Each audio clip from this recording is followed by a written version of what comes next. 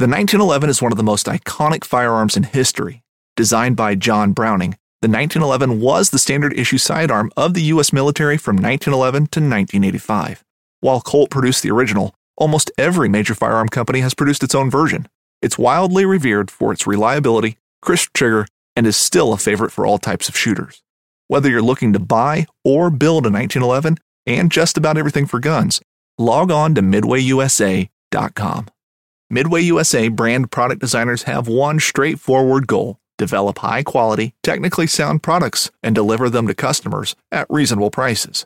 If you are immersed in the shooting sports industry and pay close attention to every single detail, you know our products are built right and stand up to everyday use. Who has shooting mats and range bag systems to hunting clothing and just about everything for the outdoors? Log on and shop 24/7 with super fast shipping. MidwayUSA.com. This podcast is brought to you by Tethered. One of the challenges for me in all my gear and what I take with me is always trying to stay public land legal. And what I mean by this is a lot of times when you're hanging gear, the only way or the most common way is to use some type of screw-in mechanism. In the past, I started making tethers out of paracord that I could hang stuff on in the tree. That way I wasn't having to screw anything into the tree and so forth. But Tethered upped their game, as they always do, and thought of the public land mobile hunter and their needs. And they've come out with the Hiss strap, which I recently started using, which is a 7-foot long piece of webbing that is daisy chained. And it also pairs nicely with their Hiss Pro Pack, which is a combination of some S-beaners as well as a pro clip. And so I hang everything from my bow to my backpack to binos to rangefinder, whatever the case is that I'm bringing into the tree with me. I use this Hiss strap for that and those various carabiners and S-hooks. So if you want to learn more about either the Hiss strap or the Hiss Pro Pack, or do you want to learn about their saddle and Predator platform setup, head to tetherednation.com and check them out. First thing I do in the morning before a hunt is, of course, I have to have my morning coffee, and I'm sure most of you out there probably feel the same. Make sure you're filling your mug with Skull Brew coffee, as it is the only coffee company that is both 2% for conservation certified and, of course, donates 10% of their profits to conservation organizations who are helping us to secure the future of our wild places. So head to skullbrewcoffee.com and choose between 3 killer roasts of coffee and know that you are supporting conservation with every sip. All right, if you listen to this podcast for any length of time, you guys know that I am good friends with all the guys over at Exodus. And I want to give you a quick heads up that you should be checking out some of their content if you haven't already. They have a podcast out called Trail Cam Radio, and they release new episodes every Tuesday. So the day before you listen to this one, you could be listening to that one as well. They've done some deep dives with some great guests. You'll recognize some of these names as Jeff Sturgis, Dan Enfalt, and the Hunting Public. And they also jump into and talk to some less-known hunters who consistently are getting it done many times on public land. If you prefer to watch podcasts, if you're looking for some video content, they have a YouTube channel as well, and that is packed, of course, with great videos and interviews.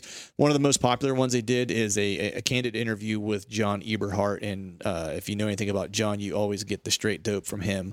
And for specifically my PA listeners, they just recently posted a public land big woods interview with Steve Shirk, which I consumed, and it is pretty awesome. This dude's killing hammers and getting on giant deer in Pennsylvania, so it's absolutely a must listen. So if you're looking for more whitetail content, especially here during the course of the season, you just can't get enough. Be sure to head over to their podcast, Trail Cam Radio, and their YouTube channel, Exodus Trail Cameras, and drop them a subscription or review and let them know that Truth from the Stand sent you. If you're also in the market for a trail camera, over the last 4 years, of course, Exodus has consistently showed they build quality trail cameras that flat out just work. Of course, the best trail camera warranty, period. Every single camera is backed by a 5-year warranty and even comes with a theft and damage coverage. That's right, 5 years, literally half a decade, you'll be covered by the Exodus 5-year warranty.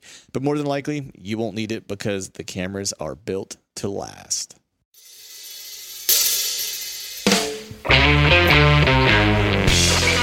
Hello and welcome to the Truth from the Stand Deer Hunting Podcast, brought to you by Skull Brew Coffee Company. I'm your host, Clint Campbell, and you're listening to episode number 142. Today I'm joined by Jake Bush about a deer of a lifetime and 190 inches of public land monarch. So stay tuned.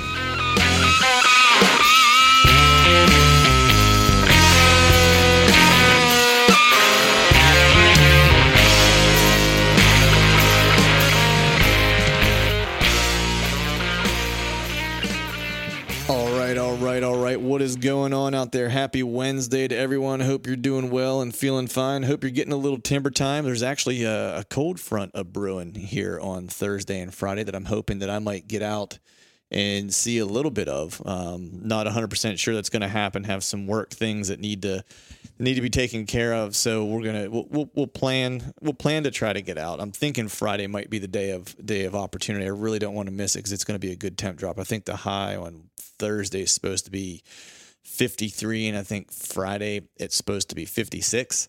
And then warms up just a little bit on Saturday, I think up to like 62, but I have a wedding on Saturday, so not sure what that's gonna hold. So this past week though was an interesting week for whitetail hunting for me. I got out in the middle of the week, was pitched a shutout yet again on this public piece where I had that deer, or those handful of deer that I was watching or following this summer and early fall, and they've no-show Jonesed me a couple times in a couple different spots. So this particular piece kind of has two sections to it, and I think I mentioned it before. It's kind of divided by a swamp. And the one piece, that I had been hunting on, that I had cameras on and had a good feeling about if I could get in early before pressure mounted, that I would have an opportunity. But it just hasn't played out the way I thought it would. And so I had assumed that once that happened, that the deer would probably transition, or the smart deer or the mature deer would probably transition and move over to the part of the public that was on the opposite side of the swamp. There's some nasty stuff to cross, super muddy, thick, just basically a shitty thing to walk through.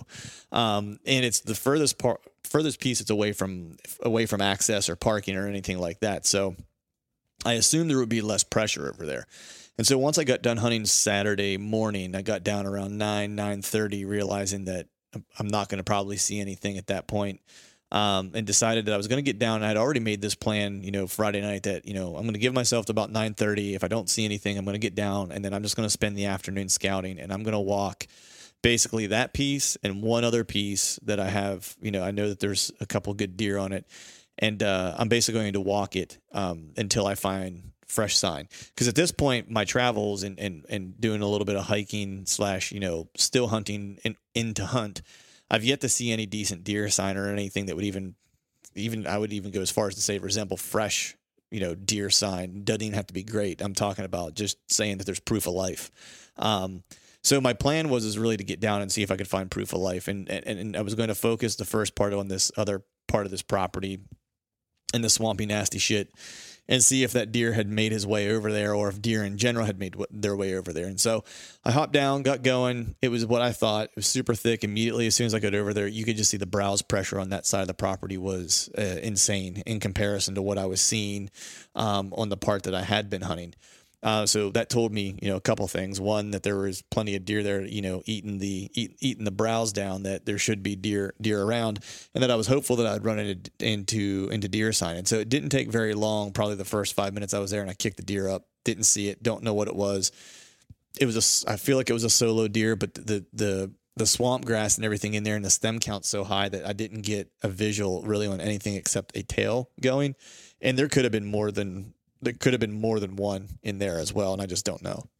So with that, I kept kind of pushing forward, and I knew on looking at the maps, like there was a transition line that was pretty definitive on the map, and my goal was really like, if I could, I wanted to get to that, and I wanted to walk up and down that transition, and I wanted to see if there was any sign that was laid down there, because I thought that would be a good place to start, of course, to see if there's sign laid down. So I got to that point, and things started looking better. I started picking up a few small rubs here and there, nothing big, but, rubs can be deceiving, and we've talked about that 100 times on here. Big rubs can oftentimes be made by small deer, and small rubs can sometimes be made by big deer. So it wasn't like those were any telltale signs, but I felt good because it was showing me and telling me that there had been bucks in that area. So I kind of kept walking. I got to this point, not a point literally, but I got to a spot within the swamp where it didn't really open up, because the whole thing is pretty congested. It's either high stem count and briery, nasty stuff, or it kind of turns into this grassy, kind of marshy kind of stuff with a few trees in, but it's still pretty high, and it's a 4-foot world, so deer feel really good, and they got plenty of side cover. And then every so often you get like a pocket of hardwoods or whatever. And this particular pocket that I got into had an oak in the middle of it, and it was dropping a white oak tree that was dropping acorns. And so as I was standing there, I was thinking to myself, I was like, you know what, if I'm going to come in here and hunt this, any of the stuff that I looked at to this point, if I'm trying to find a buck, I'd probably hunt back here, because I've seen a few rubs, a few small rubs. And this is this lone acorn tree that's in the middle of this nastiness that feels like it's an oasis out in the middle of the ocean for as far as a deer would be concerned. And about the time I thought that, I took a couple steps forward and picked my head up as I was kind of looking on the ground at the acorns, because I was really kind of searching to see if there had any scrapes had been laid down there anywhere. Picked my head up and looked, and sure enough, there stands the deer that I've been trying, one of the two deer on that particular piece that I've been trying to kill. And he's standing in some green briars, just kind of browsing. We saw each other at the same time, and he took off. Now, don't want to make a habit of bumping deer like this, but at this point I was in a position of, I need to just figure some stuff out. And if that meant I had to get in and kick some deer around a little bit to do it, then I need to do it, and then I'll figure it out afterwards. But now I know that they're in there. I know that they're on that side of the piece. And so I felt good about that spot. So I hung a camera there, marked it on my map, and was like, all right, this is going to be a place I'll potentially come back to. And then continue to walk. I had a great wind. I mean, that was the one nice thing about the hunt, is I did have a northish wind, which was working to my advantage. What I'm presuming why I was able to get so close to him is because I think when I saw him, he was maybe 15 yards away or so. Had a wind blowing directly in my face, so it helped me, to kind of sneak up on him, I guess, and get a visual of him, which was good. So I had proof of life. I had the visual of the deer that I actually want to hunt, or one of the two deer that I wanted to kill, and was feeling good. But I wanted to continue to press back into the swamp and see what else was back there. And I got to another area where you start to actually, the area that I hunt a lot is really, really flat. And I think I talked about this in a previous podcast. I don't get a lot of topography change. And this actually has like one small bit of topography change. And then I saw a bunch more buck sign in there, that basically a bunch more rubs, again, smaller rubs, but, I'm seeing, buck sign at this point. So I'm feeling good about it. And then this had a couple more oaks that were dropping.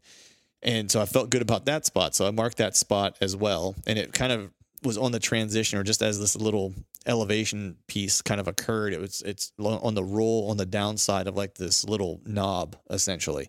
And as I scouted the top rim of the knob, there were some more rubs up there, and there were some historical rubs that were up there as well. Pressed further back in and got kind of toward the end of the swampy area. And I found a buck bed with some more rubs, some trees that were broken off, and a clear bed that was at the point of that swamp. So that hiking mission was pretty good, because I found 3 potential setups, 2 that are dropping acorns, which I feel really good about, and saw more deer sign on that side of the property than I'd seen on the entire other side. I mean, I don't think, well, I know for sure I haven't seen a rub that I could remember, and I haven't seen a scrape at all on the other side. So that was good. So I felt good walking out of there. I felt like I have at least now a game plan to try to get into some deer. If nothing else, I feel like I could hunt the front piece of that where I saw all the really heavy browse. Bunch of deer trails through there too. They're really defined and easy to see based on kind of how wet it is. Similarly to what I talked about in the previous swamp, where the water had receded and opened up a lot more travel opportunities for the deer on that piece. The same thing is true on this piece. I feel like what they're traveling right now and using as cover, historically in the past in wetter years, was probably not as habitable. Like, so they would be able maybe travel through there, but they certainly wouldn't be able to bed in there based on the water levels being up. And you can clearly see where water had been, when the levels are up, where it kind of stops and where it starts. So that was that piece. So I felt pretty good about that. Jumped in the truck, grabbed a bite to eat, and went over. Planned to go over to the new piece. So I spent so much time scouting that piece that I didn't make it to the other piece to do any scouting, but I knew where I kind of wanted to go. And I talked about this before. And this, again, is a public piece that's new to me. And this was the first hunt I threw at it.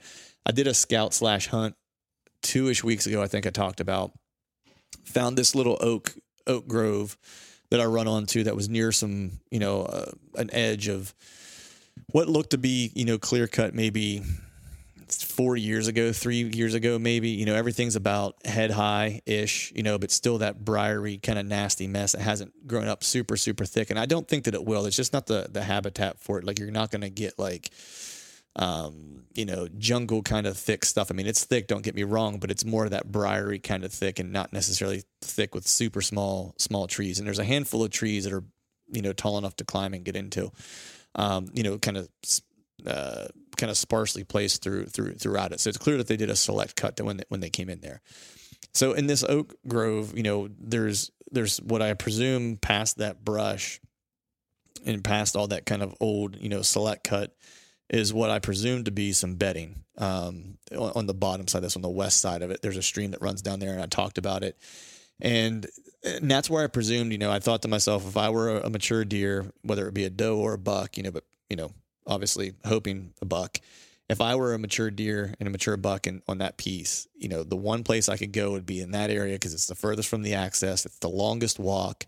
And you'd probably get bothered the least by people and or other deer if you were down there. So I made my way back in there. It's a little bit of a hike. And so my debate was whether I push into the brush and nasty stuff toward where I think the bedding is, or to hang out in that oak flat or that little oak grove where there's a bunch of acorns dropping and see if I can't catch something kind of coming to transition as it's headed to an ag field and wants to hit that little opening there where they still have a lot of side cover, a lot of security cover, but they got some great, food there, of course. So as I got in there and started kind of looking around, and the other thing that I thought of, I was like, this would be a great spot, to see rubs and or scrapes, because it just feels like you see a spot, you walk into it and you just get like a sense of like, there's going to be deer here. So when I walked in there and was trying to figure out where I might set up and if I was going to walk into the brush or not, I saw 3 scrapes that had been opened up. And when I say opened up, like they looked fresh, like within the past 24 hours fresh. Like you could still see where the dirt was kind of wafted up from like pawing or whatever. So it wasn't smashed down. We had rain recently, and I don't remember what day it rained. So it was after that, which meant it couldn't have been any older than 2 days. But the way the ground looked, it looked like it was maybe 24 hours old. So this part of PA, you can do a little, you can use some lure. So I used a little lure of Clint and relieved myself into one of the scrapes, just as a little omen of good luck, maybe maybe the deer gods would shine down on me. And I found a killer tree to get into, climbed into the tree, was set up, sat. Didn't see a single deer all night, which wasn't surprising. I felt like I was either going to see a good deer or I was going to probably see no deer just based on the setup. Had a perfect wind for it, had a west wind, was bulletproof in the setup I was in. And I lost shooting light. And I was like, you know what? I'm going to go ahead and climb down. I can't see my pin any longer. Can't make an ethical shot. So I packed up my stuff and I was like, I'm going to try to boogie out of here as quickly as I can because, no harm, no foul. Nothing knows I'm there. And I feel like I know what my game plan would be next. Even though I didn't see anything, I still felt good about the overall hunt. Well, I pulled my platform off and I'm climbing down, pull my first stick off. I'm standing on my second stick and I hear brush crash to me from my left. So the way I was set up, I had a trail running basically from my right shoulder, from behind my right shoulder, right basically, maybe at 5 yards. So not the best opportunity to take a shot there. But the way the wind was blowing with that west wind, and it was just like an off west wind a little bit, where like I was basically going to get a deer if they came out that trail. I was going to get probably a 10-yard shot before they caught my scent stream. And if it was a good deer, I would have enough time. I would have the opportunity to make a shot because there's nothing between me and them except air and opportunity. And they'd be coming from cover right out past me. So there would be no chance. They would almost be past me at that point before they would ever get beyond cover. So I thought that as long as there wasn't a deer coming out, a lead deer followed by a buck, if a lead deer comes out, I'm probably screwed. But that was the chance I was willing to take just based on how bulletproof the setup was.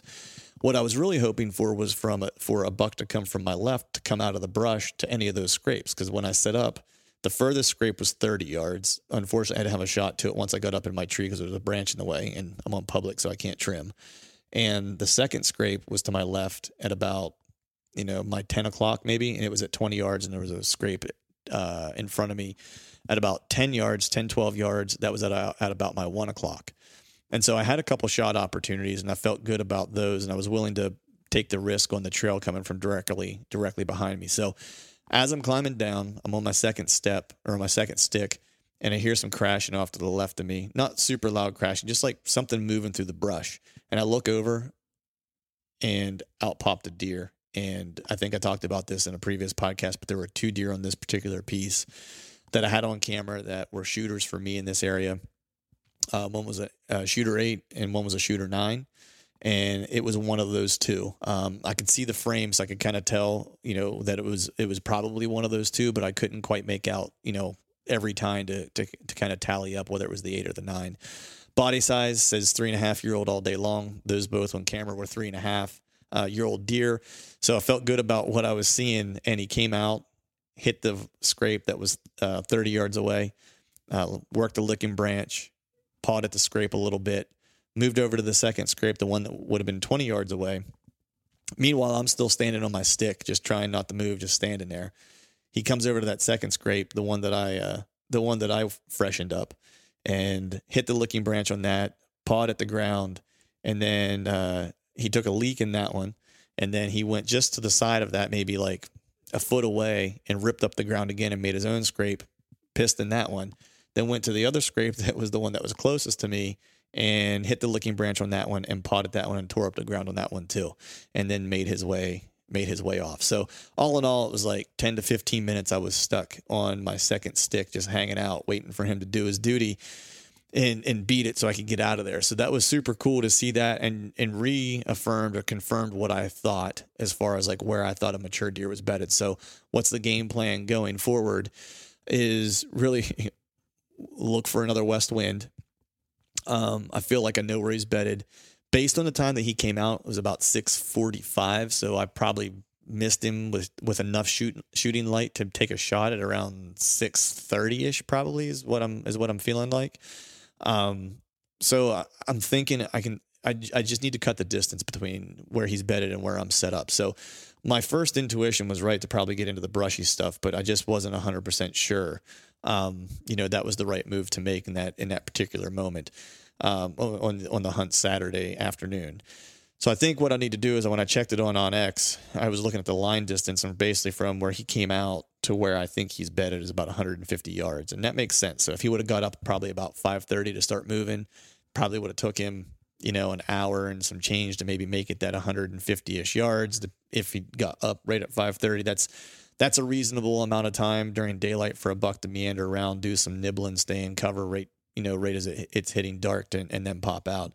So I figure in looking at the terrain there, that brush, that thick stuff kind of goes for about 60 yards, 65 yards ish, and then kind of creates another transition line of that brush where it kind of opens up into hardwood before it goes down a little bit and you start headed toward a creek bottom.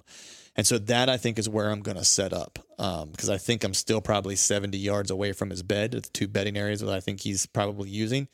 And if he's taking the same route, it should buy me that maybe 30 minutes of daylight that I need to try to stick an arrow in him. So all in all, no buck was killed on Saturday, but I learned a ton about both properties and feel like if I can get the right wind conditions and stuff like that, I'll have a good opportunity on either piece. The only downside is that I'm losing days here in Pennsylvania, at least for October, as I'm leaving for Iowa on like the 31st of October, and I'll be gone for the entire rut and be back around the 17th. So I can hit it again around here, around the 17th, 18th, and so on until the end of the year. But who knows what happens between now and then with rut and pressure and whatever the case might be. So I'm hoping that I get a decent wind to hunt either one of those areas in the next 2 weeks and see what happens. And then just quickly, I hit the swamp on Sunday and did a little scouting, just because it's been giving me fits and the water has receded way back, and there's all kinds of deer trails where there wasn't deer trails last year, all kinds of browse pressure. Hung 2 new cameras in those locations, or in that one location, and then found a scrape. I set up a cell camera on a scrape. And then I did a little scout to the back side of the property, because the food source that was back there last year, there wasn't one. It was a hay field. And this year it's a cornfield. So I hiked my way back there to see what was going on, if there was any sign that was back there that would tell me that maybe that was a better spot. I ended up kicking a buck out of a bed, found his bed. It was still warm. He was bedded about 50 yards away from an oak tree that was dropping acorns. It's one of the few oaks in that area that would be dropping, or one of the few oaks, or let me put it this way. One of the few areas that has acorns in that entire swamp that I've found to this point. So it's a prime piece of real estate. So mark that. I'll probably hunt closer to that. Truth be told, that area is probably only 60 yards away from where I've been set up, but it's just thick enough and far enough away from where I've set up in the past that deer could move back and forth from his bed to that tree and eat, and I would never have a clue, and would likely never hear him because it's all grassy and super quiet in that area. So that was basically my whitetail weekend. So good intel on all three properties, and a really good encounter on another one. So we'll wait for the right weather conditions and try to give it hell, and hopefully I'll be able to get out this weekend, or this late this week when we get that cold front. But with that, we're going to go ahead and get moving on to today's show. Have a cool show for you. This is a gentleman that I started following recently on Instagram. Super good dude. His name is Jake Bush. He is from Ohio. I was following him earlier this year, and the dude is just a grinder. He's using beast tactics, so it's a lot of you guys can relate to the way he's hunting. He's hunting southern Ohio, so I'm sure a lot of you out there can probably relate to that as well, and some gnarly terrain. But the cool thing was that the dude put in a ton of miles this year, and he just has a cool story about just kind of pushing his, and you'll know what I mean whenever you hear, it from his mouth, I guess. He kind of pushed all of his chips to the center and is following his whitetail passion. And that kind of is what, it's kind of what kind of, I guess, moved him to move to Ohio. And this year he was rewarded with a killer deer, 190 inches of public land, of public land monarch. So without further ado, we're going to go ahead and get Jake Bush on and get started. As always, thank you all for listening, and I hope you enjoy. All right, folks, welcome back to another episode of the Truth from the Stand Deer Hunting Podcast. And today I have a gentleman on who I was following on Instagram, and I had been following him for a little while, kind of, watching what he had going on. I saw some trail camera pulls, some pics that kind of intrigued me. And I think you actually even had on maybe even an Exodus hat, if I'm not mistaken, in one of them. I think that's maybe what caught my eye initially. But then as I was following, we had the opening part of the season kicked off here in PA and, of course, in Ohio as well. And I happened to see a picture of a large deer down that was taken on public land. And I was like, man, I got to talk to this guy and get the story. And I'm talking to Jake Bush. How you doing, brother? I'm doing great. How you doing, man? I'm doing okay, man. Has it all sunk in yet? How you feeling a couple of days post kill? You know what? It took a couple days, but it's finally starting to sink in a little bit. At first, it was shell shock, obviously, and right, and just celebrating with friends and family and everything like that. But yeah, it's the more I look at pictures and kind of replay the story in my head and edit this film, it's definitely coming to life for me. Nice, yeah. So so how much celebration went on? Was it a couple days worth of celebration? Yeah, it was actually pretty crazy. So I was actually hunting a piece of public that didn't have any cell service, and I was roughly a mile in, and I drove to the nearest town and called my buddy in West Virginia in Wheeling, and he called off work the next day and drove straight down there. By the time that I had the deer about 3/4 of the way out of the forest, he met me and helped me pull it the rest of the way. Nice. That's awesome. So that was pretty exciting. Yep. And then I called my brother and my dad as well, and they drove down from New York 6 hours and met me at my apartment that night. So nice. It was a blast. That's when you know you got a good deer, man. When you have people driving hours to come help you drag, you either one have a great deer down or really good buddies, or both. And in this instance, you have both, I think. So Yep. Yeah, absolutely. So before we jump into, all the, the background of this deer and stuff like that and get to the overall story, if you wouldn't mind, just give me a little bit of background about you, where you're from, what you do for a living. Yep, of course. So the name's Jake Bush. I am from a little small town in southwestern New York. I grew up there for 18 years. I grew up hunting and fishing and spending time outdoors with friends and family. I was introduced into hunting from basically my grandfather and my dad at a young age. I just remember them bringing home bucks in the back of the truck when I was 2, 3, 4 years old, and I couldn't get enough of it. I got my first bow when I was 4 years old, and I've just been consistently shooting pretty much every day since then, and it's just been an addiction. Nice. That's awesome. Yep. So at 18, I joined the service, and I lived out west. I lived in Montana for 3 years actually, and that was absolutely amazing. But life had bigger plans for me, and I moved back to New York for a few years. And that was short lived. And then I decided, you know what, it was just time to chase some dreams. And I ended up in Southern Ohio. I'm an electrician by trade. So I found a company that would allow me to work 12-hour shifts, 2, 3, 4 days a week. So I would have more time off to hunt. and lots of vacation time. So that's where I'm at.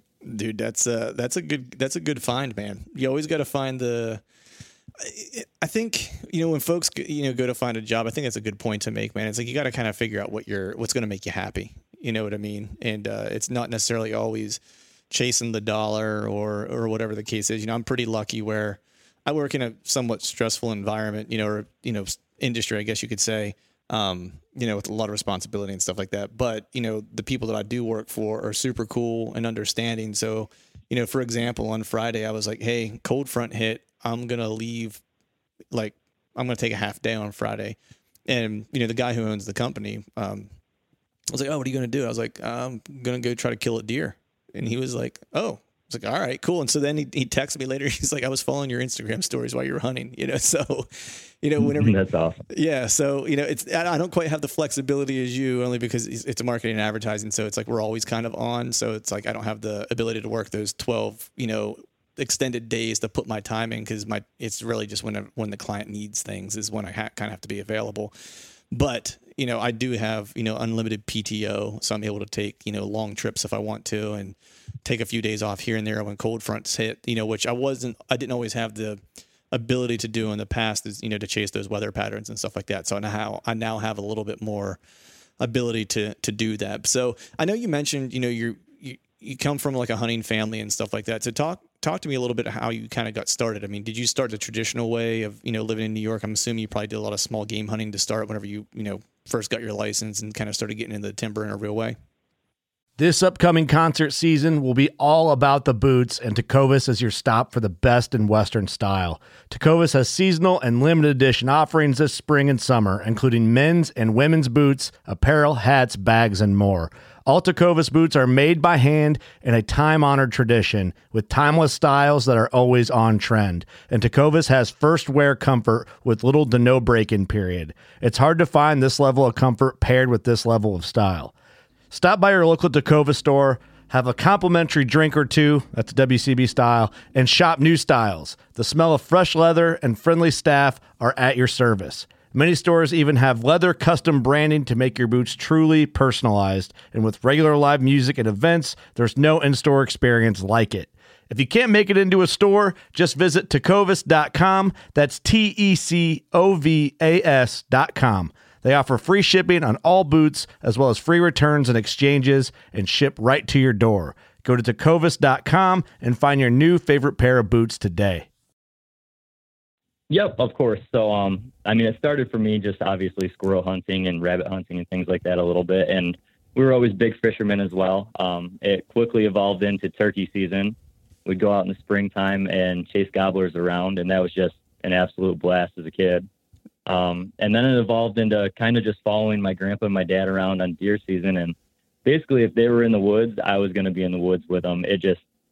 It started to consume me at a young age, and I would go out there and freeze right next to them. And I just remember nights where we'd be out there and sleet and freezing rain in late October, and never seeing a deer, but I couldn't get enough of it.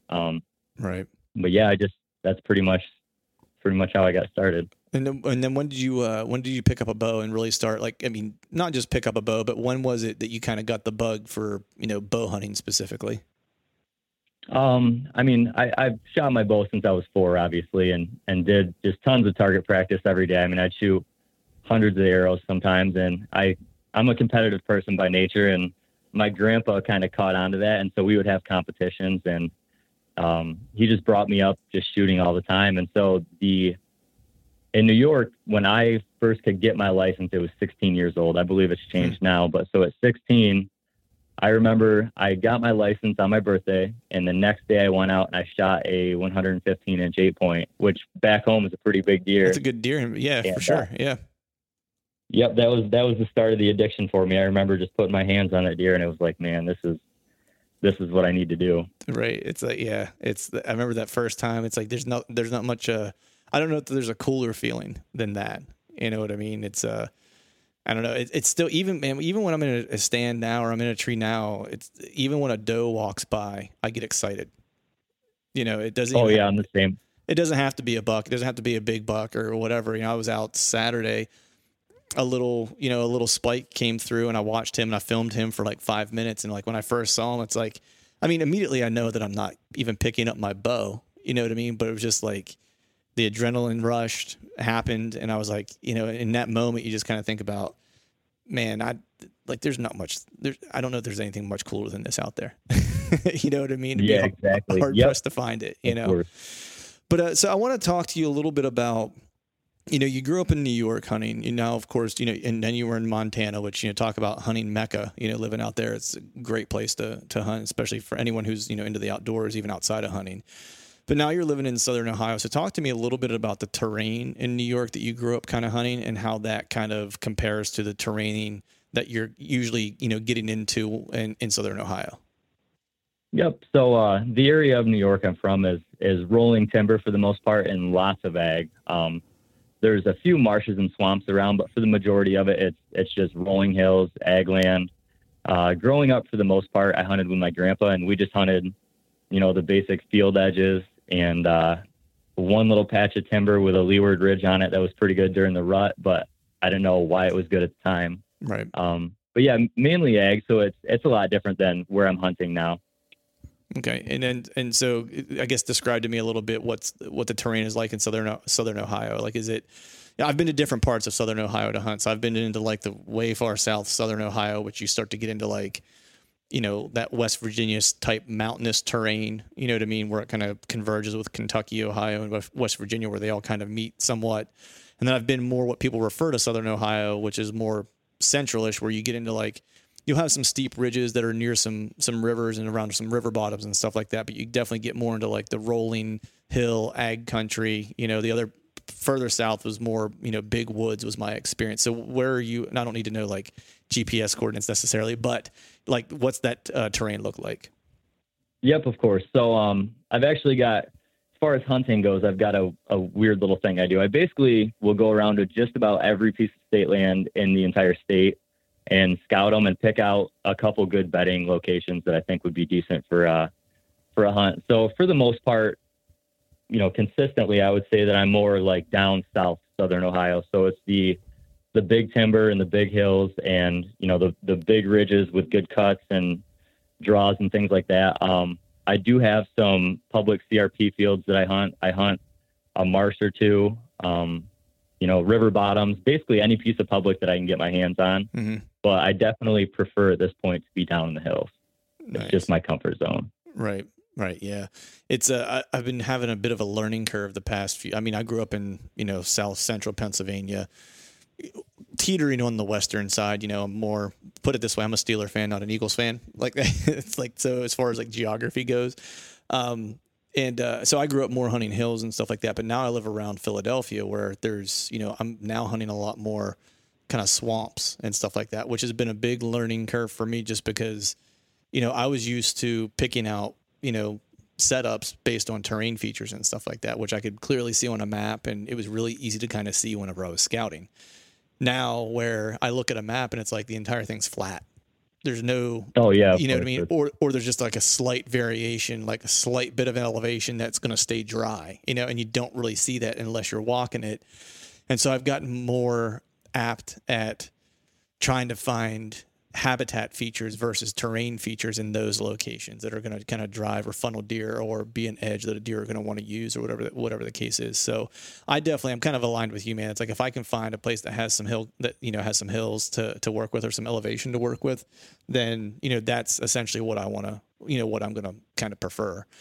So I want to get to this deer specifically. You know, what I guess walk me through what type of terrain you were kind of focusing on with this deer specifically. Like, was there a funnel that you were looking into? Was there some type of saddle that you kind of were starting to look at a little bit, that you thought might hold some really good deer, or might, you know, or that might funnel deer in a particular area that you would have a good opportunity to set up on? Just kind of talk to me through that a little bit. Yep, of course. So, you know, growing up, I was kind of just hunting ag fields and stuff like that, like I mentioned before. And so I didn't really have any concept of scouting. I actually learned beast scouting last year, mm-hmm. and I've always been a really hardcore hunter before that. But when I learned that, and when I found my first bed, things took off. I mean, I just became so addicted to to the whole idea of scouting and thermals and wind and all these different things that you've had him on your show. Dan Infalt just kind of alludes to, and I mean, he's just been, basically my mentor, and I've never actually talked to the guy, but I've researched everything I could possibly find on him and kind of put it to use.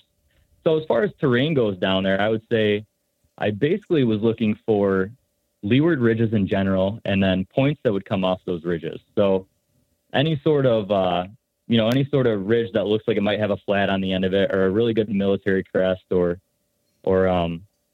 just really good cover from clear cuts, I would go investigate. And I didn't really have anything specific that I was looking for. I would just put boots on the ground. I mean, hundreds of miles this summer of just boots on the ground. And I've kicked up some slammer bucks. Nice. And I just kind of decided, you know what, I'm going to get in there. I'm going to mess things up. I'm going to get my feet dirty and my hands dirty. And I'm just going to try to just find these deer and figure them out as good as possible. Right.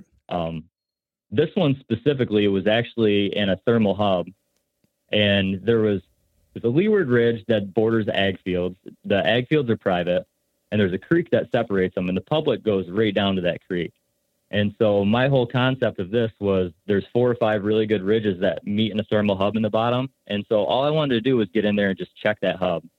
I went in actually 2.5 weeks ago to check that hub for the first time, and I found just absolutely shredded rubs about, mid-waist high. I found probably 30 scrapes in a 200-yard area, and it was just tore up. Wow. And so I decided that there was beds nearby. And then I just decided to walk one of those ridges on the way out, and I jumped a huge buck, which very well could have been the buck that I shot. Right. And I just decided, you know what, when I got the right wind in a couple of weeks, I was going to go back and give it a chance. Nice. That's awesome, man. Yeah. I mean, Dan is, I would say he's been a big help to a lot of folks unknowingly to put them on some big deer in the past. I credited him in one of the last podcasts I had him on, where I kind of used some of his teachings, and it's funny you mentioned that whenever you started kind of diving into that approach to hunting is like when things kind of took off. And I was in a similar kind of situation where, growing up hills, but was also hunting predominantly ag and stuff like that. And then when I found him, same type of thing. My first trip to Ohio, I was hunting near this river, and I ended up setting up on this leeward side of this ridge, and I saw the most insane rut activity that I've ever seen in my life. And Yep. I blew an opportunity at a nice deer on the second day of the hunt. Well, I ended up finding, similar to you, I found a bunch of rubs and a bunch of scrapes. And I was like, you know what? And that was all on the bottom. And I was thinking back to like stuff I'd heard Dan talk about. And I was like, man, all right. I was like, this sign's on the bottom. It's probably all made at night. I was like, but that means there's good deer in the area. I was like, so I'm going to go to the top of this ridge. And the top of that ridge was just all tore up with rubs up there as well. So I just kind of came down over the leeward side of it. And that was where I set up. And I was bulletproof for wind, man. It's like I've hunted that 2 different years, saw bucks every year. And I was bulletproof for wind. Like, it didn't matter what direction deer came from. They were not catching my scent at all. Like, I don't know. I'm just in like this little magic spot, I guess. I don't know how to describe it. And I blew an opportunity on a really good deer the second day. And then the third day is when I killed the deer that I ended up tagging.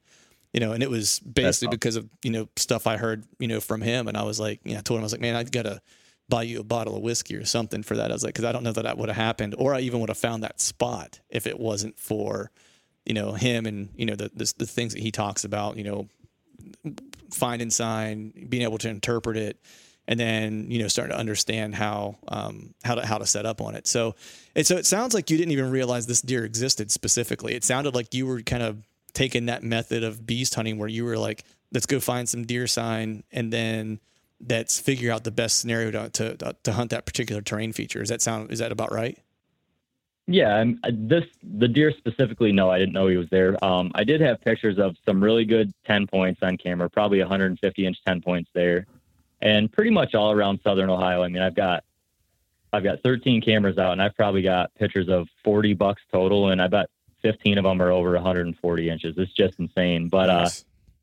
But yeah, it was kind of the same situation as you explained. And honestly, I mean, without Dan, I wouldn't have killed that deer. There's no way. Right.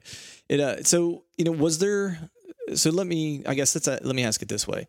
So you found a bunch of sign, you kicked up a big deer, right? And you're like, okay, this area is holding good deer, a good deer, 3 good deer, any number of good deer, but there's good deer there in general. Was there a terrain feature specifically in that area? Like after you kind of found the deer or a deer and you found good sign, was there anything in that area where you were like, all right, these start to look like places that might be good interception points yeah, absolutely. Okay, so, cool. So as I was, basically I found that big scrape line a couple weeks ago. And so I decided I had the perfect wind. I had a southwest wind and it was roughly 13 or 15 miles an hour that day. And I remember looking at the wind at like 10 in the morning and I texted my buddy. I said, hey, I'm swinging for the fences. I'm going for it. My whole reasoning for going, even walking up that hub, which I normally wouldn't do, was the fact that I thought the wind would blow hard enough where my thermals wouldn't rise up to his bed. Mm-hmm. And so I crossed the creek and it took me probably 3 hours to go the next 3/4 of a mile. Wow. And every time the wind would blow hard, I'd take a step and I walked up through the creek up the hub a little bit further, and I finally hit an oak flat. And when I hit that oak flat, there was a bunch of rubs and a huge scrape right underneath it.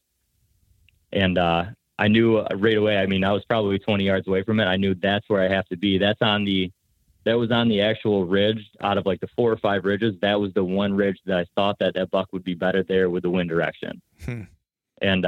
And from where I bumped that buck before, I knew it was roughly 70 to 100 yards away from where he should be bedded.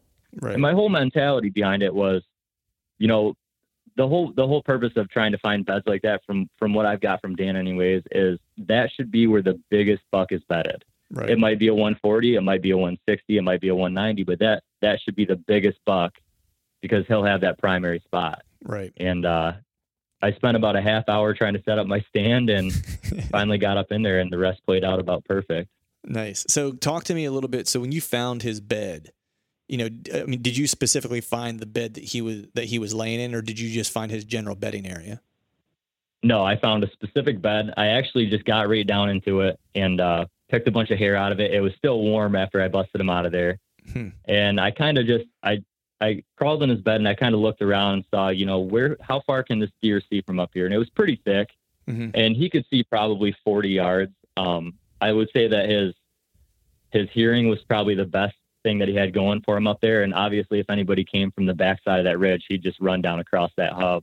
Right. But yeah, that was definitely the biggest bed in there that I found that day. Right. So you said, you got the wind that you wanted. I think you said it was a southwest wind. You were like, I'm going to swing for the fences. Was there anything in particular aside from that wind condition that you were waiting for? Because I know there was a nice temp change here recently that happened. Were you, of course, following that? What did you get the temp change that the rest of the, that Pennsylvania got? Were you looking for, the barometric pressure to change? Was there anything there that you were kind of looking at to kind of try to align all the factors or as many of them as you could? Nope. Actually, I've got so many spots scouted out with really big deer that I just decided that when I get the right wind for a certain spot, I'm just going to go hunt it. And I took a week of vacation this week from work. So I had 7 days to just bounce around to 7 of what I thought were really good early season bedding spots. Nice. So it was last Wednesday and it was 93 degrees outside, had a southwest wind. It was muggy. It was nasty. And I just, like I said, I crawled in there and he came down off that ridge at 3:30 in the afternoon to hit that scrape and eat acorns. It was just the most magical thing I've ever experienced. It was like you almost drew it up, right? Yeah, it couldn't have played out any better. Honestly, when I heard the first stick crack and I looked up at 3:30, I was still filming B-roll at the time. I was only in my stand for 45 minutes. I was like, you have got to be kidding me. And the rest was just the next 10 minutes were just absolutely crazy. Right. So whenever you're going in and this deer or a good deer's in the area, right? And you were just talking about the weather conditions, like they weren't great, but you were determined. You took time off, and so you were like, I'm just going to hunt the best spots I have for that wind each day, and let the cards kind of fall with where they may. You're walking in and you're saying it's like 93 degrees. I'm sure you're sweating, stinking. You know what I mean? Did you have any thought? Was there any thought in the back of your mind where you were just like, because I know I have this sometimes on certain hunts when I'm walking in, I'm just like, what am I doing? Like, you know what I mean? Where I'm just like, this couldn't possibly be a worse scenario. I couldn't draw up a worse scenario. Did you have any thoughts like that going in, or were you just like, you know what, we're just gonna go for it? I was really just dead set on getting in there and going for it. And I remember when I got out of my Jeep, I told myself that deer is there. He's in that bed, get it together, get focused, and get in there as quiet as possible and get set up. And even if he's not there, I feel like that's the way you have to approach every hunt you go on. Right. You just have to, if you're not confident that there's a deer there, why are you even out there? Right. Aside from the rut's different, but as far as early season bedding goes, but no, the whole way in, I had milkweed and I was just checking the wind. And the one thing that would have held me off is if my thermals would have rised up one of those ridges. But the thermals were actually pretty much steady, and the wind was blowing all of my milkweed right back out behind me down the center of that cut. So it couldn't have played out any better for wind. I was sweating like crazy, and I'm sure that I was not smelling the best either, but I decided, you know what? I have a chance to get in here when he is really not expecting it. He probably thinks that the thermals are still rising, that he's safe, and I'm going to be able to sneak past him and get in there. Right. Now, do you do anything particularly for like scent control or anything like that? Are you a scent control freak in general, or do you just kind of throw that in, I don't want to say caution into the wind, but just mainly plan to play the wind and don't worry too much about scent control otherwise? So growing up, I went through a stage where I was definitely crazy about scent control. I turned into a fanatic about it. I mean, packed my clothes away and did all the things. And, I'd throw pine in my bag and all these different scent covers and things like that. And I would still get busted. No matter how hard I tried, I would still get busted by mature does and mature bucks. Right. And so I just decided, and Dan was a huge influence to that as well. Just, you know what? Just go out there and play the wind. Just act like that deer. Act like there's no way you can beat that deer's nose. Right. And so, I mean, I try to mitigate my scent as much as possible, but right. I don't do any scent sprays. I mean, I wash my clothes in scent-free detergent just because that's good practice. But no, there's really no scent control at all. It's all based off wind. I give a mature buck tons of credit as far as his nose goes. I mean, I don't think there's any way that you could possibly beat his nose. Yeah, no. I tend to agree. It's like I kind of fall somewhere in the, I guess, the middle ground of it. I still, I keep stuff in a scent-free tote and stuff like that, and I try to practice as good as scent control as I possibly can. But I've had too many scenarios where the wind shifted on me, and no matter what I did, it didn't matter. Like I got busted. You know what I mean? For whatever reason, right? It's you can't.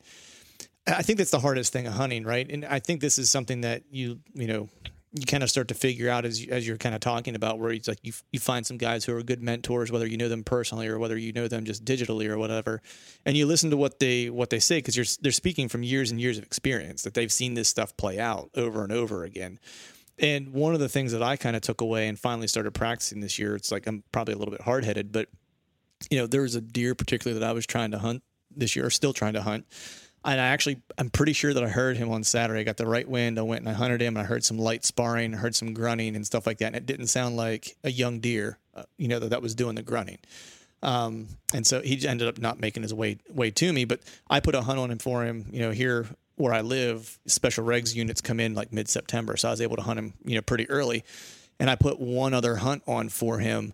And I had a good wind up until about 8:30, 9 o'clock. And then all of a sudden the wind switched. And in years past, I would have just gutted it out and waited. But this year it's like the wind switched. I gave it a couple minutes to see if it was just the wind switched for like a minute, and then it was going to switch back to the prevailing wind. And it stayed steady in the wrong direction. So instead of like sitting there trying to gut it out, I just pulled my stuff and hopped out. And that was it. I was like, if the wrong wind, I was like, it doesn't matter if he shows up or not. I was like, he's never going to get close enough for me to get a shot opportunity. So instead of boogering things up and killing it for a later hunt, let me just make the smart play and bust out of there. And that was what I did, So it's I think that's really important. Yeah, because it's like there's been too many times where it's like I would push the envelope because it's like I'm off, or I wasn't even off that day. I was just catching a hunt before work that morning, and there have been years, in the past years, I might have stayed and tried to gut that hunt out and try to see if I couldn't, pull it off. But now I've just had too many times where I've played that, bad wind trying to make something happen and ended up, hurting my chances, later in the year. That's not to say that you don't play an off wind, right? Because I mean, you hear, even guys like Dan or whoever, like they'll talk about playing that off wind. And actually, that's a good question. Like the wind that you had, like, were you giving him the wind, or were you kind of playing that off wind where he thought he kind of, I mean, I know you were talking about the thermals and kind of how you were playing those, but as far as the wind was concerned, did he get a sense, or would he have had a sense that he had the wind and that you were almost wrong, or did he pretty much have the wind to his disadvantage the entire time? I mean, I think that he thought he had the wind to his advantage the entire time because he did have wind to back. It was the perfect ridge for the southwest wind. And the only thing that I think that I beat him on was the fact that, normally you would come in over top of him and try to play the just off wind. Mm-hmm. The fact that I came in from below him when he thought that he would have got that thermal pull up to him, they're expecting that thermal pull. Mm-hmm. And just by some chance, that draw, the way it sets up, if the wind blows right, it doesn't pull up the ridge. It sends all your wind out across the creek in the cornfield. So it was just, I 100% believe he thought he had wind to back. He thought he had thermals. And the way I set up on the ridge would have been a just off thermal pull later in the night. Mm-hmm. If it got to that point and if the wind died down, but I didn't even he came out so early that it wouldn't have mattered. Right. Now, did you wind check that spot like in advance, or is that just something you figured out as you were going up the ridge to get to your location as you were dropping milkweed, you had confirmed that was what the case was, or did you do some type of wind check prior to that? Nope. I just thought it up in my head and I thought, you know what, if I have a strong enough wind, there's the ridge behind it, the Leeward Ridge isn't steep enough to where you'd get a real good thermal tunnel. I just thought that the way it's set up, it should flow down through there still like a prevailing wind would. And my whole point was to get in there and just keep, every 5 to 10 steps, check your wind and check the milkweed and see what it's doing. And if I would have had it rising up at any point, I probably would have backed out. But the fact that it just kept blowing right behind me, it just set up perfect. Right. Nice. So I want to get to the hunt now. We kind of did all the background and stuff like that, and I want to start talking about how all this kind of came together. So we figured out you knew that there was a good deer in this area. We talked through like the wind setup, and we talked through the type of terrain that you were focusing on in this particular instance, your access, all those things. So start talking me through. You're in your tree now. You're set up. What's the first thing that you're kind of doing before he walks out? Like, what are you kind of thinking through as you're getting ready to kind of really dive into your hunt? Okay, so I mean, at the bottom of the tree, I'll start there. I found that big scrape and the rub that was right underneath that white oak tree, and so I went to the nearest tree, and it was actually 3 red oaks that were combined. It was one trunk, and they kind of split off. And I run in and salt, hang on and sticks. So I stood at the bottom of that tree for almost a half hour, and I just contemplated, should I be in this tree or should I be in one tree up the ridge further? And I went back and forth for the longest time, and I didn't want to move around to get my scent around or to cross a trail or anything like that. And finally I decided on that tree. And then it took me roughly, I knew bedding was really close, and in my mind there was a deer there. So it took me roughly 45 minutes to get set up. I got set up. I got my camera gear hung. I was doing as soon as I got up, I hung my camera and then I started checking my wind again with milkweed, and it was still pulling right down that valley perfect. And I decided at that point, you know what, I think I can make this work all night. The cooler it gets, the more that your wind's going to drift down off those ridges anyways. Right. And so at that point I just started filming B-roll, and I was in the stand for roughly 45 minutes. I just did my intro. I was doing, some focusing on leaves and then the background. It was a beautiful day, nice breeze. And that's when I heard that stick crack. And I looked over, and coming down the ridge, he was roughly 70 yards away at the time. And I could see antlers, and he's headed straight down the ridge, straight off his bed. And when he hit the scrape line coming in, which I walked, 20 feet below that scrape line, knowing that it was there and just hoping that a deer would come straight down instead of where he came to. He hit that scrape line and turned towards the oak tree, which is in between me and him. And when he turned, I picked up my binoculars, and I look, and he's running full speed dead at me. And so I went into panic mode. I set my binoculars down. I was trying to grab my bow, trying to get the camera turned. I was trying to get it off manual focus into autofocus. He hit the oak tree, and he just came to a dead stop. He flicked his tail a couple times, and he started eating acorns right in front of me. And I was like, you have got to be kidding me. There's no way that this is going to play out like this. Wow. And he milled around for a second. He came around a bush and started heading down the hill a little bit more, broadside at 30 yards. And I pre-ranged. What was that? I was gonna say, just hold on before we get there. So when he's running at you, like, give me your internal dialogue. Like, what was your mental state at that point? I mean, so when he was coming down the ridge, I thought it was that, 145, 150 inch 10 point, which is just a slammer for me. So I was extremely pumped up. And when I picked up my binoculars and he started running at me, I saw his brow tines and all those points and stickers and saw how big his frame was. And I just absolutely lost my mind. And I just, you can imagine, I've never seen a 190 inch deer, let alone a 190 inch deer running at me full speed at 70 yards. Right. And so, it was the biggest flurry. And all I remember is just get your bow in your hand and get the camera turned. And, it's kind of funny because as he was coming in, I got my bow ready. I got the camera turned. I put my release on my D-loop, and, I bumped my camera out of the way on accident. And I remember saying, like, forget the camera. This isn't a 140 inch deer. Forget about the camera. It doesn't matter. Right. And when I drew back on him, I don't know if I had my arm unlevel or something, but it swung into frame and he centered in that frame perfect for the shot. Man, it was like it was a little bit. Yeah, it was a little bit out of focus because I was just absolutely losing my mind, but the way he just swung in there was perfect. Nice. All right. So now he's running and he's running at you. You recognize, the frame, that this is not, that 140 inch 10 point, albeit a killer deer, which, most anyone would probably stick an arrow in. And now you recognize this is like, let's be honest here. It's a once in a lifetime deer. Right. Absolutely. Yeah. And he stops in front of you. Right. And now you're getting ready to do whatever's going to happen next. So walk me, I guess, kind of slowly through the next kind of phase of what was going on.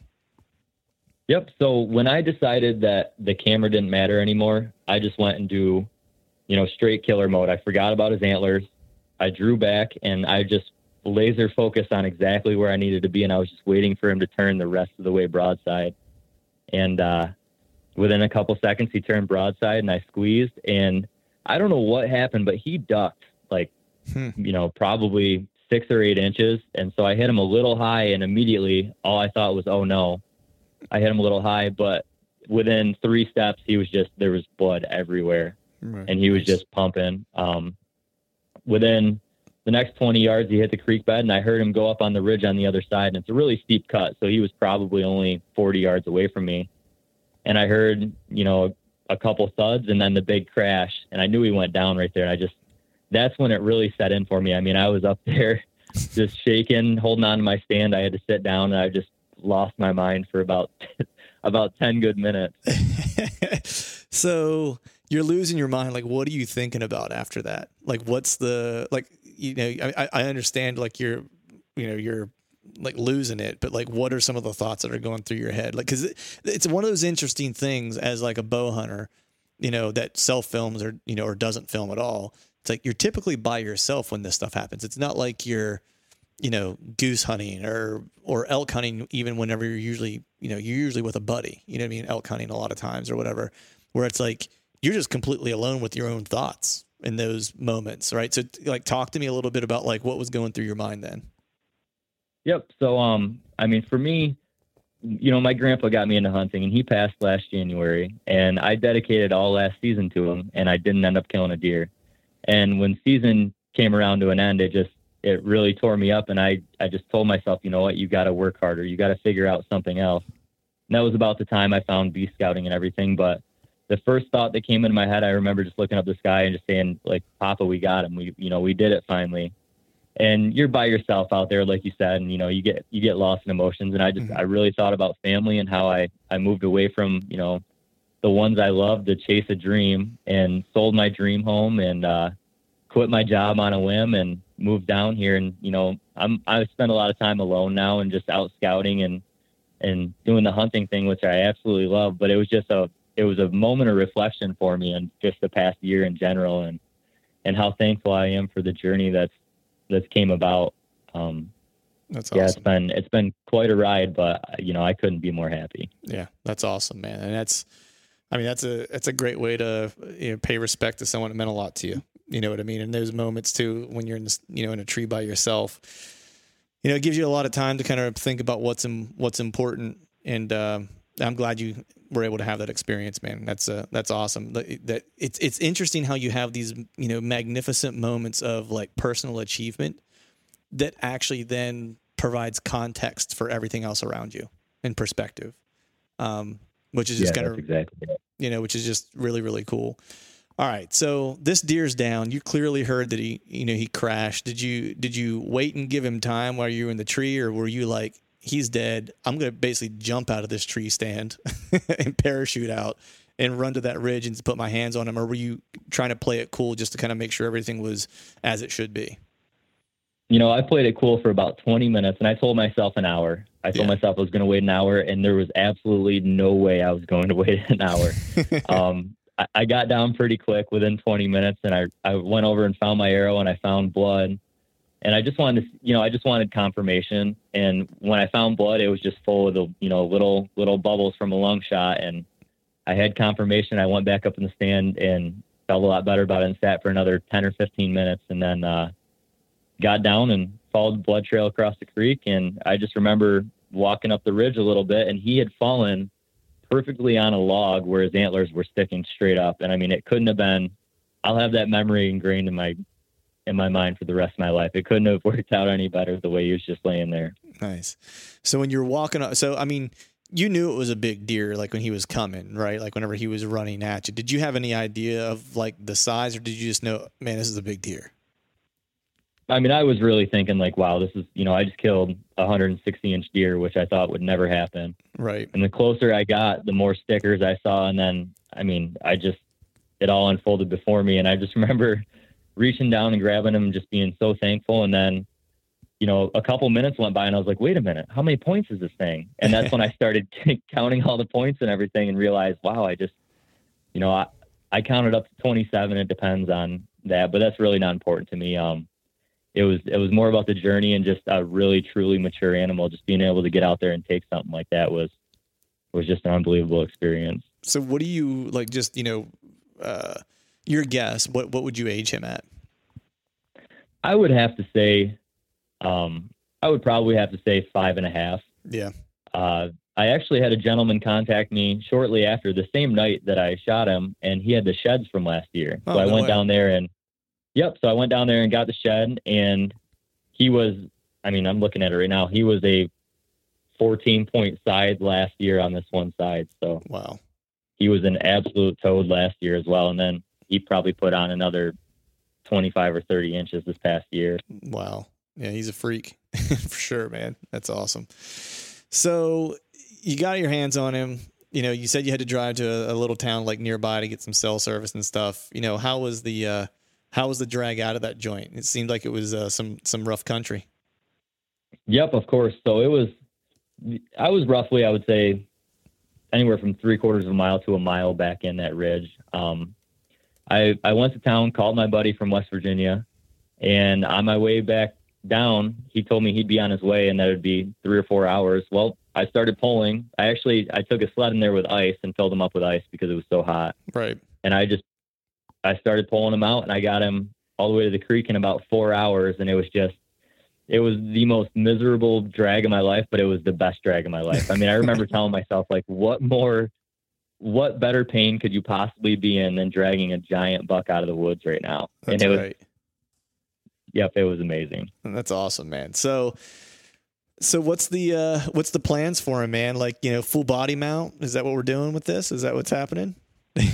Nope. I wish, trust me. I actually took him for a pedestal mount. So nice. It's going to be a really nice black walnut base and a pedestal, and I'll have him in the corner of my room to stare at all the time. Right. And so you got all this on film, and you're putting a film together. When do you plan to get that finished, and where will you put it out at? So it's going to be probably another week or two. It's just a matter of me editing, and I'm new to the editing side of things, so it takes a long time. I mean, I didn't realize how detailed it was, but eventually it'll be on my YouTube page, Legends of the Hunt. Mm-hmm. and I'll post a link to that on Instagram and Facebook and those places. Nice. So, man, that's what are you going to do for a follow-up, man? Well, I'm actually headed up to New York in a couple of weeks, and then I plan on hunting Missouri as well this year. Nice. And my goal is just to get out there and kind of have the same strategy and see if I can put a couple more mature bucks on the ground this year. Nice, man. What if you don't mind me asking, like what region of Missouri? Missouri is going to be northeastern, up by the Iowa border for the most part. There's a couple smaller areas up there that are bow only that I think I'm going to target. Yep. It's funny you mentioned that because I'm actually going to Iowa this year. I'll be out. I leave, I think Halloween I leave.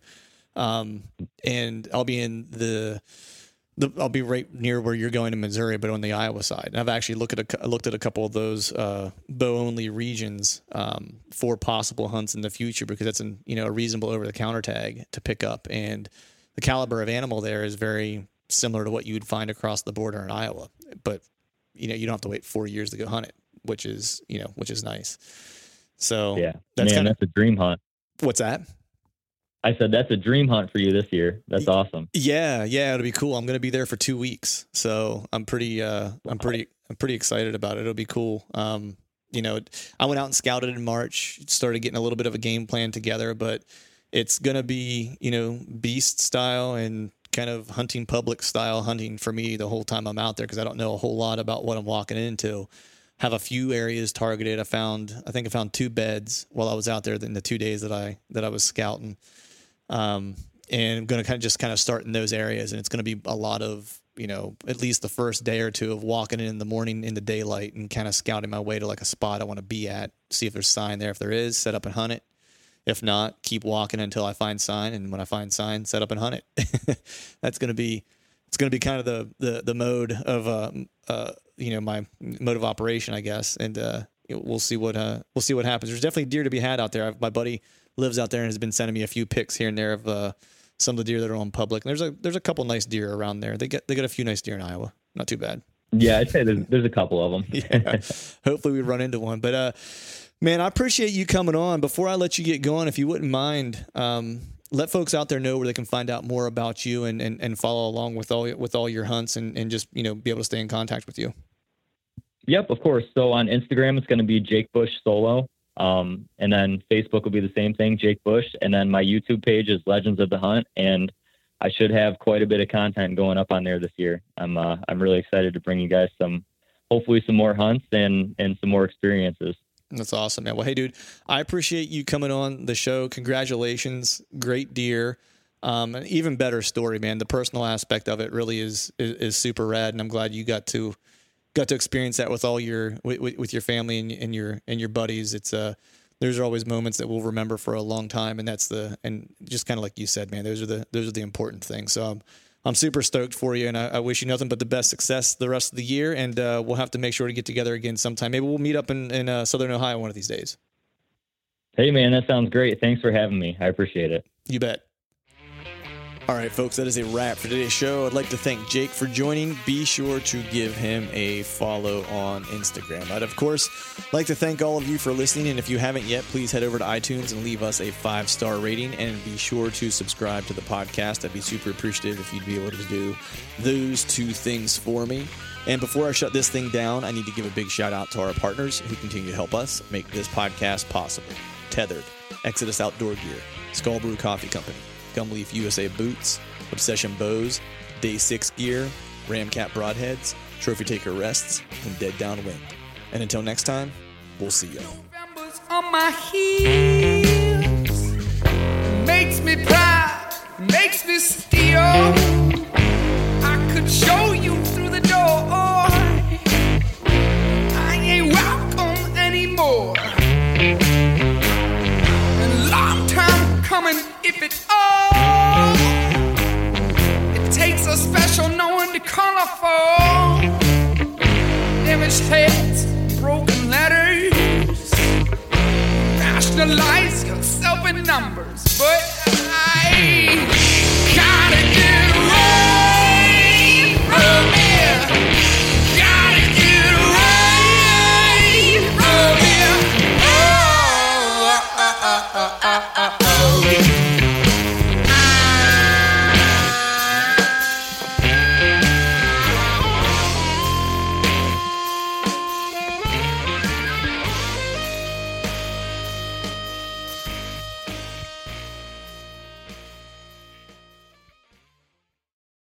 All right, gang, the new Truth merch is in stock at truthfromthestand.com and on YouTube below any of the Truth from the Stand videos. I've got some new hats, beanies, t-shirts, long sleeve t-shirts, and sweatshirts. There's even a new Do Hard Shit hat for those of us who like to embrace micro-dosing adversity. So head to truthfromthestand.com and check out the new gear and use the code TRUTH, T-R-U-T-H, and save yourself some cash on the new gear.